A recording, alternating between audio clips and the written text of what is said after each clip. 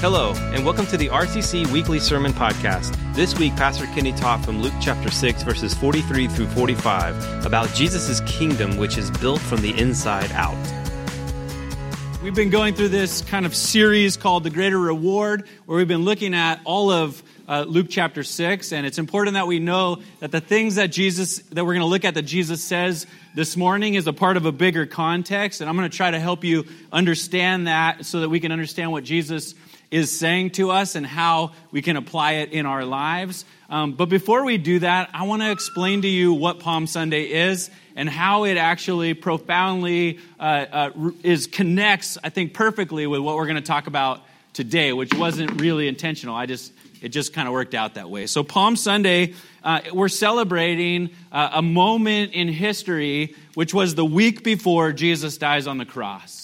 Jesus enters into Jerusalem. He's Jewish, and 7 times a year they would have these big feasts, and 3 of those were called pilgrim feasts, where everybody would come from all over the place to Jerusalem to celebrate these feasts, and one of those was the Feast of Passover. You might have heard of it, right? Passover. And Jesus is entering Jerusalem at the beginning of the week during Passover, and in a week from this moment, roughly, he's gonna die on the cross. So at Easter, we celebrate Jesus' resurrection. A week before that, we celebrate what is often called his triumphal entry. So here's what happens. Jesus enters into Jerusalem, and people are waving palm branches like our kids were, and they're celebrating, they're screaming out a line from Psalm 118, which is, "Hosanna, Hosanna, blessed is he who comes in the name of the Lord." Right? And it's called the triumphal entry. But there's a lot of history that you need to understand what's going on in this moment. So let's go all the way back to Abraham. God calls Abraham thousands of years before. Nobody's following Jesus. Abraham is a pagan. God comes to him, says, "Go to this new place, and I'm going to establish this new covenant with you." He says, "I'm going to bless you, and you're going to be a blessing to all the nations." And then Abraham has a son Isaac, and then Isaac has a son Jacob. And if you know the story, God wrestles with Jacob, and he changes his name to Israel, which means wrestles with God. That's where we get the name Israel. And Israel has 12 sons. Well, we have 12 tribes in Israel. And these 12 sons then go into Egypt. We know this story, right? And they're in slavery for 400 years. And God comes through Moses and leads them out of Israel, and we begin to celebrate what's called the Passover, because God passes over all the Israelites' firstborn sons, and all the Egyptian firstborn sons are put to death. There's this Passover moment. That's what Jesus is celebrating way back when.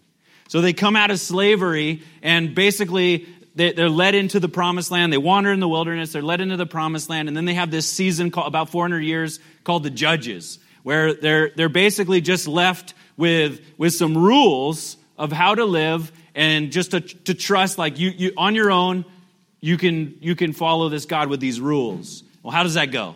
It does not go very well. Turns out, when left alone with a set of rules, we don't naturally do the right thing. And it says that they do what's right in their own eyes. And then comes this era called the monarchy, where there's a king over Israel for 400 years. And because of sin, the kings have sinned, the people have sinned. It doesn't go very well. It doesn't fix all of their issues. And they end up going into what's called an exile. Assyria comes and takes over the northern kingdom. The kingdom's split by now because of sin. And then 100 years later, Babylon comes and takes over the southern kingdom. And they're in captivity for 70 years. And then they get released from 70 years of captivity, which always prophesied that it would be exactly 70 years, that it would be Babylon and Assyria that come, and then Persia takes them all over, if you understand world history, during that time, and then King Cyrus from Persia lets them go, just like it was prophesied in the book of Daniel. It's amazing. And then now they're reestablishing, trying to figure out how to live from this God after exile.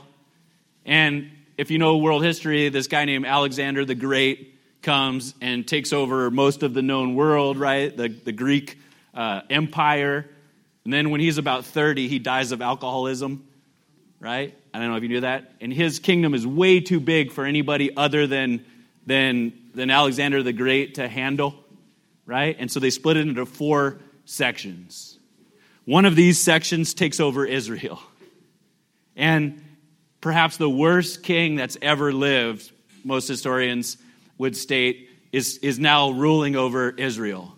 He goes into the temple and he urinates in one section and sacrifices a pig on their altar. If you know anything about the kosher rules, this is not okay. It stirs up the Maccabean family. He's one of the priests, the Maccabean family. And this guy named Maccabean, his nickname was the Hammer. If it was WWE, the Hammer, right? And he stirs up this revolution against the Greek people who have desecrated the temple. And he ends up winning. It's like a David and Goliath story. At one point, at the end of this Maccabean revolution, you can read about it, on Wikipedia. Maccabean revolution is this huge historical event. At the end of this Maccabean revolution, they're in the temple, they're holding tight, they only have enough oil to last for one night, and if you read through Leviticus, you're supposed to keep the oil and the lamp lit all the time. That's a symbol of God's presence, and so it's very important to them, and they end up keeping it for 8 days. And that's where we get Hanukkah, the Festival of Lights. They celebrate it from this Maccabean revolution. Well, after they win this, it's around 160 years before Jesus, they win this revolution. All of a sudden, they want to celebrate, and the last of the 7 feasts that they missed out because they were at war was Sukkot, right? In Sukkot, one of the traditions is you create these sukkahs, these tabernacles, these tents. You make it out of palm branches and other things. So they wanted to celebrate. They grab all these palm branches, and they start celebrating. And the other thing that you would do during Sukkot is you would read through these rituals through Psalm 113 through Psalm 118. And guess what it ends with? Hosanna, blessed is he who comes in the name of the Lord. And so it becomes this revolutionary symbol. Palm branches were like if you went to you saw a bunch of people gathering and they all wore t-shirts that said, "Feel the burn," we would know where we were at. And then if you went to another one down the street and it said, "Make America Great Again," you would know where you were at. Well, these guys were waving palm branches and singing Hosanna. You knew where you're at. This was the zealots who wanted Jesus to come into Jerusalem and be the Messiah that they wanted him to be. Namely, they wanted him to take over and revolt against Rome and win back their freedom. That's what's going on. Jesus is walking into Jerusalem. People hear about him for 3 years. He's been walking around, a man claiming to be God, performing miracles. People don't know what to do with this. Just like today, I would say, not everyone knows what to do with this, but you can't ignore it. And this group of zealots, they're waving palm branches and going, "Hosanna, blessed is he who comes in the name of the Lord." AKA, they're saying, "Come and revolt against Rome. We're behind you." I imagine they had palm branches in one hand and swords ready to fight. And here they're making these nonverbal clues, right? Come beat Rome. They're expecting Jesus to ride in on a war horse, right? And what does he ride in on if you know history? He rides in on a donkey, which is the symbol of a king entering into a city for peace. Jesus is also giving this very nonverbal communication. I didn't come to be the Messiah you think I am. That's why that night he's standing over Jerusalem and it records he wept. And he said, "Jerusalem, Jerusalem, if you only knew today what would really bring you peace." So Palm Sunday is actually a day where we remember that we don't need all of the external changes that we think we need. We need changes on the inside. That God's kingdom transforms from the inside out. That God's kingdom Jesus was coming as the Messiah to establish his kingdom, but it was an upside down kingdom from what they thought, what they wanted, what they thought would fix their problems. Our deepest problems lie within. Jesus came to save from the inside out. This is what Palm Sunday represents. That God's kingdom is built from the inside out. And now at the beginning of Jesus' ministry, this is 3 years before he enters into Jerusalem, he's already begun to speak these types of terms with the people who are following him. And in Luke 6, we see what's called this Sermon on the Plain. Jesus is giving instruction to his followers of what it looks like to be his followers. And we're just going to look at one section that's a part of a bigger section. And I'll try to, if you haven't been here the last couple of weeks or months, I'll try to kind of fill you in what you need to know in order to understand what Jesus is saying. But he says some interesting things. He goes, a good tree doesn't produce bad fruit. On the other hand, a bad tree doesn't produce good fruit. For each tree is known by its own fruit. Figs aren't gathered from thorn bushes or grapes picked from a bramble bush. A good person produces good out of the good stored up in his heart, and an evil person produces evil out of the evil stored up in his heart. For his mouth speaks from the overflow of the heart. And so the first thing, and the second thing in your notes, and by the way, I saw that I accidentally sent to to Trisha, who does our notes, I sent her the wrong thing. Usually there's some fill in the blanks.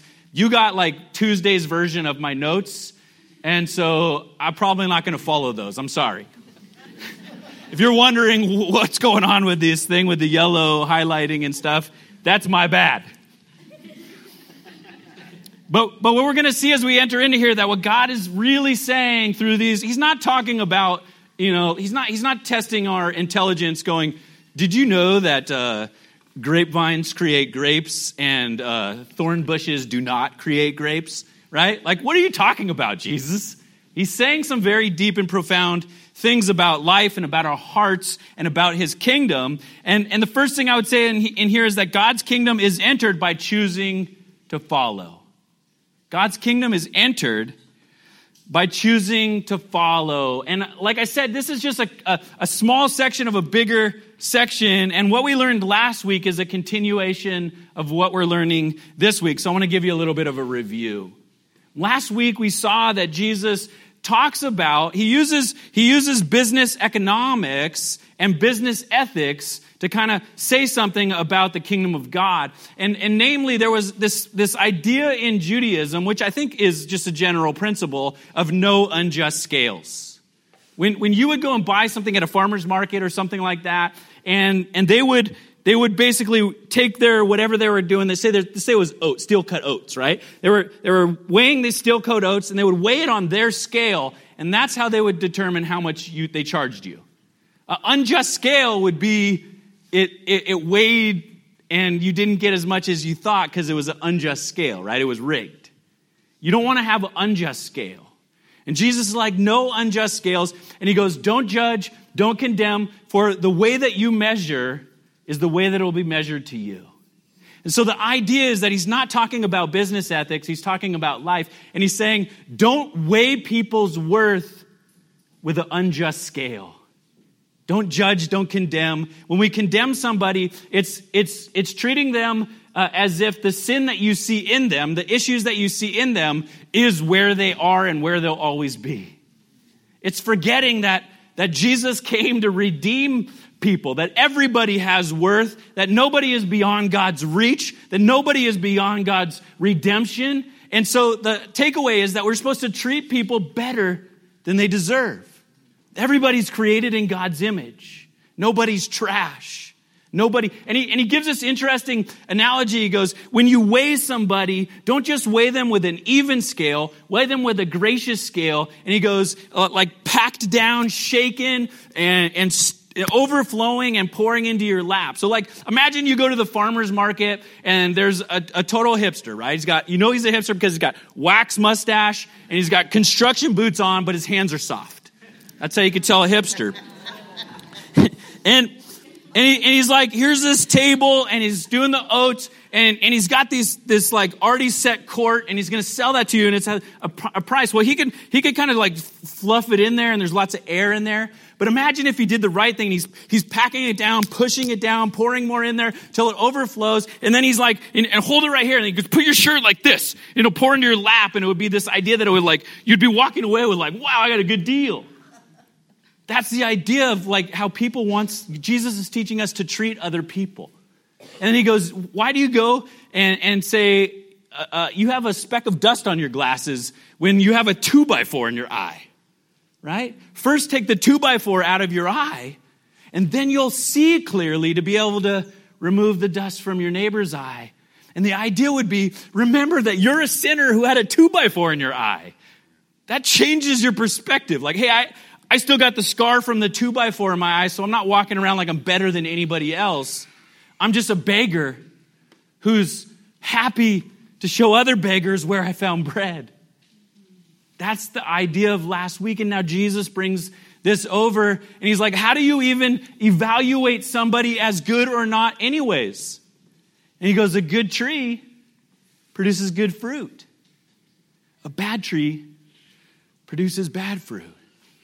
Here's the reality and here's the truth bomb that they're supposed to get. Not everybody got, but this is what Jesus is saying.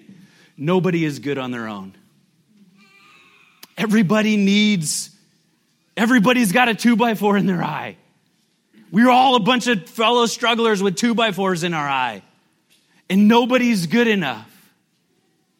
And that's why I would say you enter the kingdom of God by choosing to follow this Jesus. Because what happens is that Jesus came to die on a cross so that our sin, our not good enoughness, was put on his cross. And then he gave us his righteousness, his goodness in God's eyes, and we're transformed from the inside out. We are people who were once thorn bushes that God has graciously reached down and made us into luscious vines. And now we can produce fruit, not because of anything that we did, because of what God did on our behalf. So this idea here is that you would choose to follow this Jesus who has packed down, shaken, and is spilling over in grace on our lives. And he's like, now that that's happened to you, do that to others.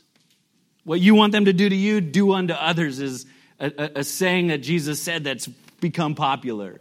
This is the language Jesus is talking about. We must choose to follow the Lord. And this idea of a Messiah, when Jesus comes in as the Messiah, he is the Messiah. It's just the palm branches and the defeat Rome language is not why he came. If you only knew what would really bring you peace. Isn't it seem like sometimes if I just had a bigger bank account, it would fix not all of my problems, but most of them. If I could only go back and change that one thing, that would fix everything. And we wallow on it. If I could only, America's the problem. It's out there, that's the problem. God, change out there, and that's the solution. And he's like, no, we should be like, God, let the change start in me. Let the change start in me. He's the Messiah that comes one person at a time and changes you from the inside out. He takes you from a thorn bush and makes you into a luscious vine because you're connected to him, and then you can produce fruit. We need this Messiah, which means Lord and Savior. The Savior is the fact that he goes back into our past and redeems it. He takes all the sin of our past and he nails it to the cross. He becomes our Savior from our own sin, which reconciles us to him. Our relationship was split because of sin, and reconciliation works. Like if you have beef with somebody, I don't know if you're married or if you've ever been around a person, you probably understand this, right? You get some beef. Like sometimes something gets in the way of you and somebody else, and there's something in the way. And until you go and you remove that, you really can't be reconciled. And Jesus removed what was in the way between us and God, which was sin, on the cross, and reconciles us to him. He becomes our Savior, and not only that, he becomes our Lord. So if in the simplest terms, Savior is dealing with our sin from the past, by the way, it also deals with the sin that continues to happen, amen? Right? Any of us ever get saved and then we're fixed? Right? It's a continual process, but just for simplest terms, he saves us from our sin from the past. And Lord means he's king. He leads us into the future. Jesus came one person at a time to change us from the inside out, to be the Messiah who saves us from our sin, reconciles us to God, and leads us into the future. So Jesus is Lord and Savior. We take the 2x4 out of our eye, but we don't forget that we had a 2x4 in our eye. And then we're able to see clearly. We see people differently. You see people as somebody who has had a 2x4 in their eye and is like, oh, you just have a speck of dust. And by the way, we don't often use that scale, do we? At least I don't. I tend to go like, oh yeah, I can see I have some smudges on my glasses. Whoa, you got a 2x4 in your eye, right? I'm the one with the dust. You're the one with a 2x4. No, he's like, reverse that. The scales need to change. You have the 2x4 and they have the dust. And Jesus is not saying this thing to try to discourage us or to keep us from having hope. He's saying this thing because he wants to redeem us and he wants us to be the most humble people on the planet. And he wants us to be the most confident people on the planet. As Christians who have been redeemed by Jesus, sinners saved by grace, we should be the most humble people on the planet. Because we had a 2x4 in our eye that we couldn't remedy. And he came and removed it for us. He hung on the 2x4 for our sin. And so we should be humble. We didn't do it. We didn't earn it. But guess what? We should also be confident. Because he has changed us from the inside out. And now we can produce good fruit by his grace. So we should be the most humble people on the planet and the most confident people on the planet. And guess what? That doesn't always take place in the church, right? If you're here and you don't associate with the church, you probably don't have the view, like just describe to me Christians, right? Oh yeah, they're the most humble people on the planet and the most confident people on the planet. It's amazing, right? No, we're like hypocrites, judgy, right? We saying all these things. That should not be the case if we understand what Jesus said at the beginning of his ministry and then continue to say, even as he's riding on a donkey, he's saying over and over again, and he's still saying it today. And you can't fake godliness. You can't just be a better person on your own. A bad tree does not produce good fruit. It must be changed into a different tree. You're not going to produce godliness without God. You must have God. Then you can produce godliness. That's the message that we're hearing from Jesus. And he uses this language, which is interesting. He goes, a tree is known by its fruit.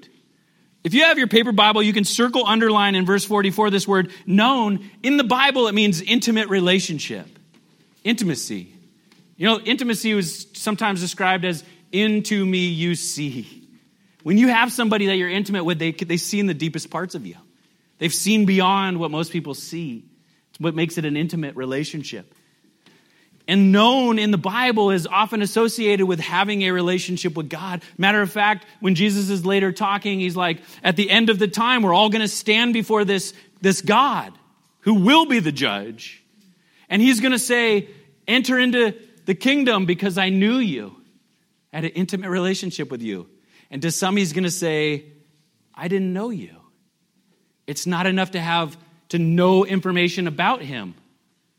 It's an intimate relationship that comes by being reconciled, and there's only one way for that to happen, through Jesus on the cross. And we can know him. And then notice in the passage, he also says, a good tree produces. Circle, underline, or highlight that. Produces. Throughout, Luke is going to really develop this, and then the New Testament really develops this. When it produces means a result of. It's a result of. There's a result of Jesus coming into your heart and changing you from the inside. There'll be a result that happens from that. As a matter of fact, Paul later tells the Galatian church that when the Holy Spirit comes into your heart, it begins to change you from the inside out, right? In Philippians, Paul goes, you can be confident of this, that he who began a good work in you will be faithful to complete it until the day of Christ Jesus, when Jesus returns again, or when you die and go face him, or he comes and faces you. It's the day of the Lord. And he's going to continue to work on you. And then in Galatians, he goes, and the fruit of the Spirit being in you is what? It's love, joy, peace, patience, kindness, faithfulness, self-control. These are the fruits that will be produced in somebody who's been redeemed by Jesus and is being sanctified by the Holy Spirit. When God's Spirit is in you, when you're a vine that's a branch that's connected to the real vine, right? You're going to flourish, you're going to produce. That's what John said in John 15. So this idea is that when the Holy Spirit is in you, you're going to be changing from the inside out. We're going to have the worship team come back out. And I just thought about this, and this might be the worst analogy I've ever come up with, but I think it's kind of interesting. How many of you guys ever watch Netflix? How many of you guys, don't raise your hand because I'll judge you like somebody who has construction boots and soft hands. But I'll raise my hand. Ever you guys have ever seen Tidying Up? What's the lady's name?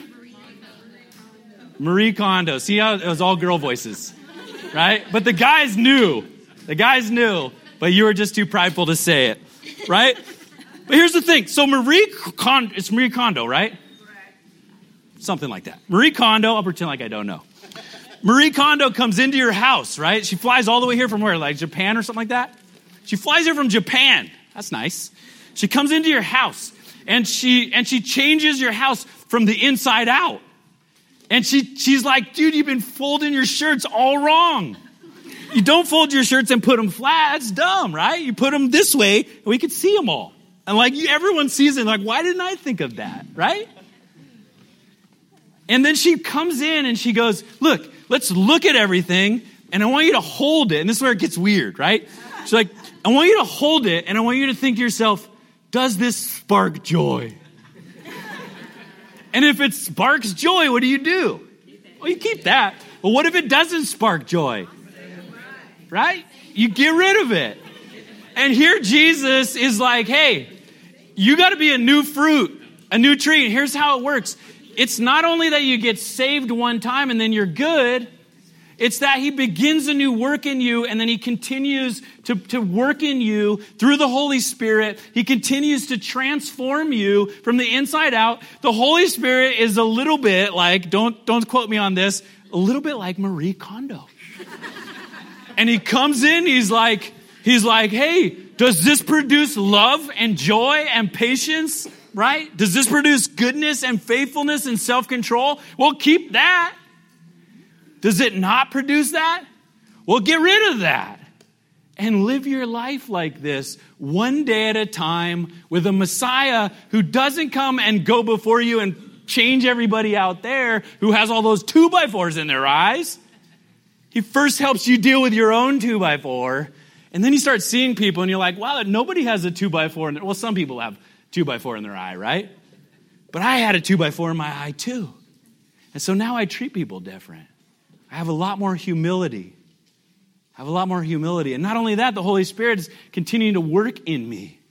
And slowly, over time, I start to have more love, have more joy, have more peace, have more patience, have more kindness, have more faithfulness, have more gentleness, have more self-control. And God is changing me from the inside out. And he's changing us one person at a time. And then other people are supposed to see that. And now we go back to Abraham. I'm going to bless you that you can be a blessing. His Holy Spirit is blessing us by changing us from the inside out so that we can be a blessing to the whole world, so that people can see this and go, I can see Jesus, not because I totally get it, but I see something happening in you. I see something happening in you. I see something happening in you. And as Peter will later describe it, we're like, he's building his kingdom with living stones, one of us at a time, one stone at a time.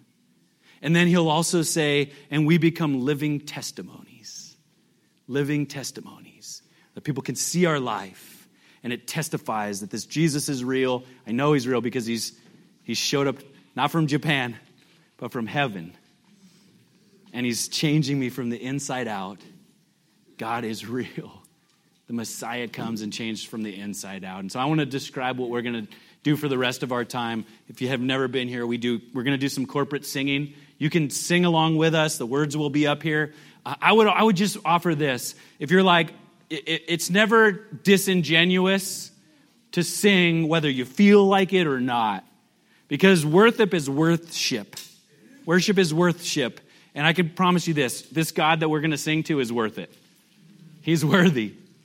So you're never disingenuous when you sing worth to a worthy God. But you can choose that on your own. You can sit, you can stand. There's some people that are over here that are going to pray for you. We're going to sing about 3 songs. And then we're going to serve communion. Communion is going to get passed by. Communion is when we celebrate that we do believe in Jesus as Lord and Savior. Savior from our past, Lord of our future. If that's you, then take the elements. If not, feel free to leave it. Don't be worried about making a mistake. If you're like, I don't know, enjoy the cracker and grape juice on us, okay? You can do that. We're going to take communion together. We're going to take communion, and then we're going to have 3 people that are going to come up here. They're going to get baptized the day after we have lunch.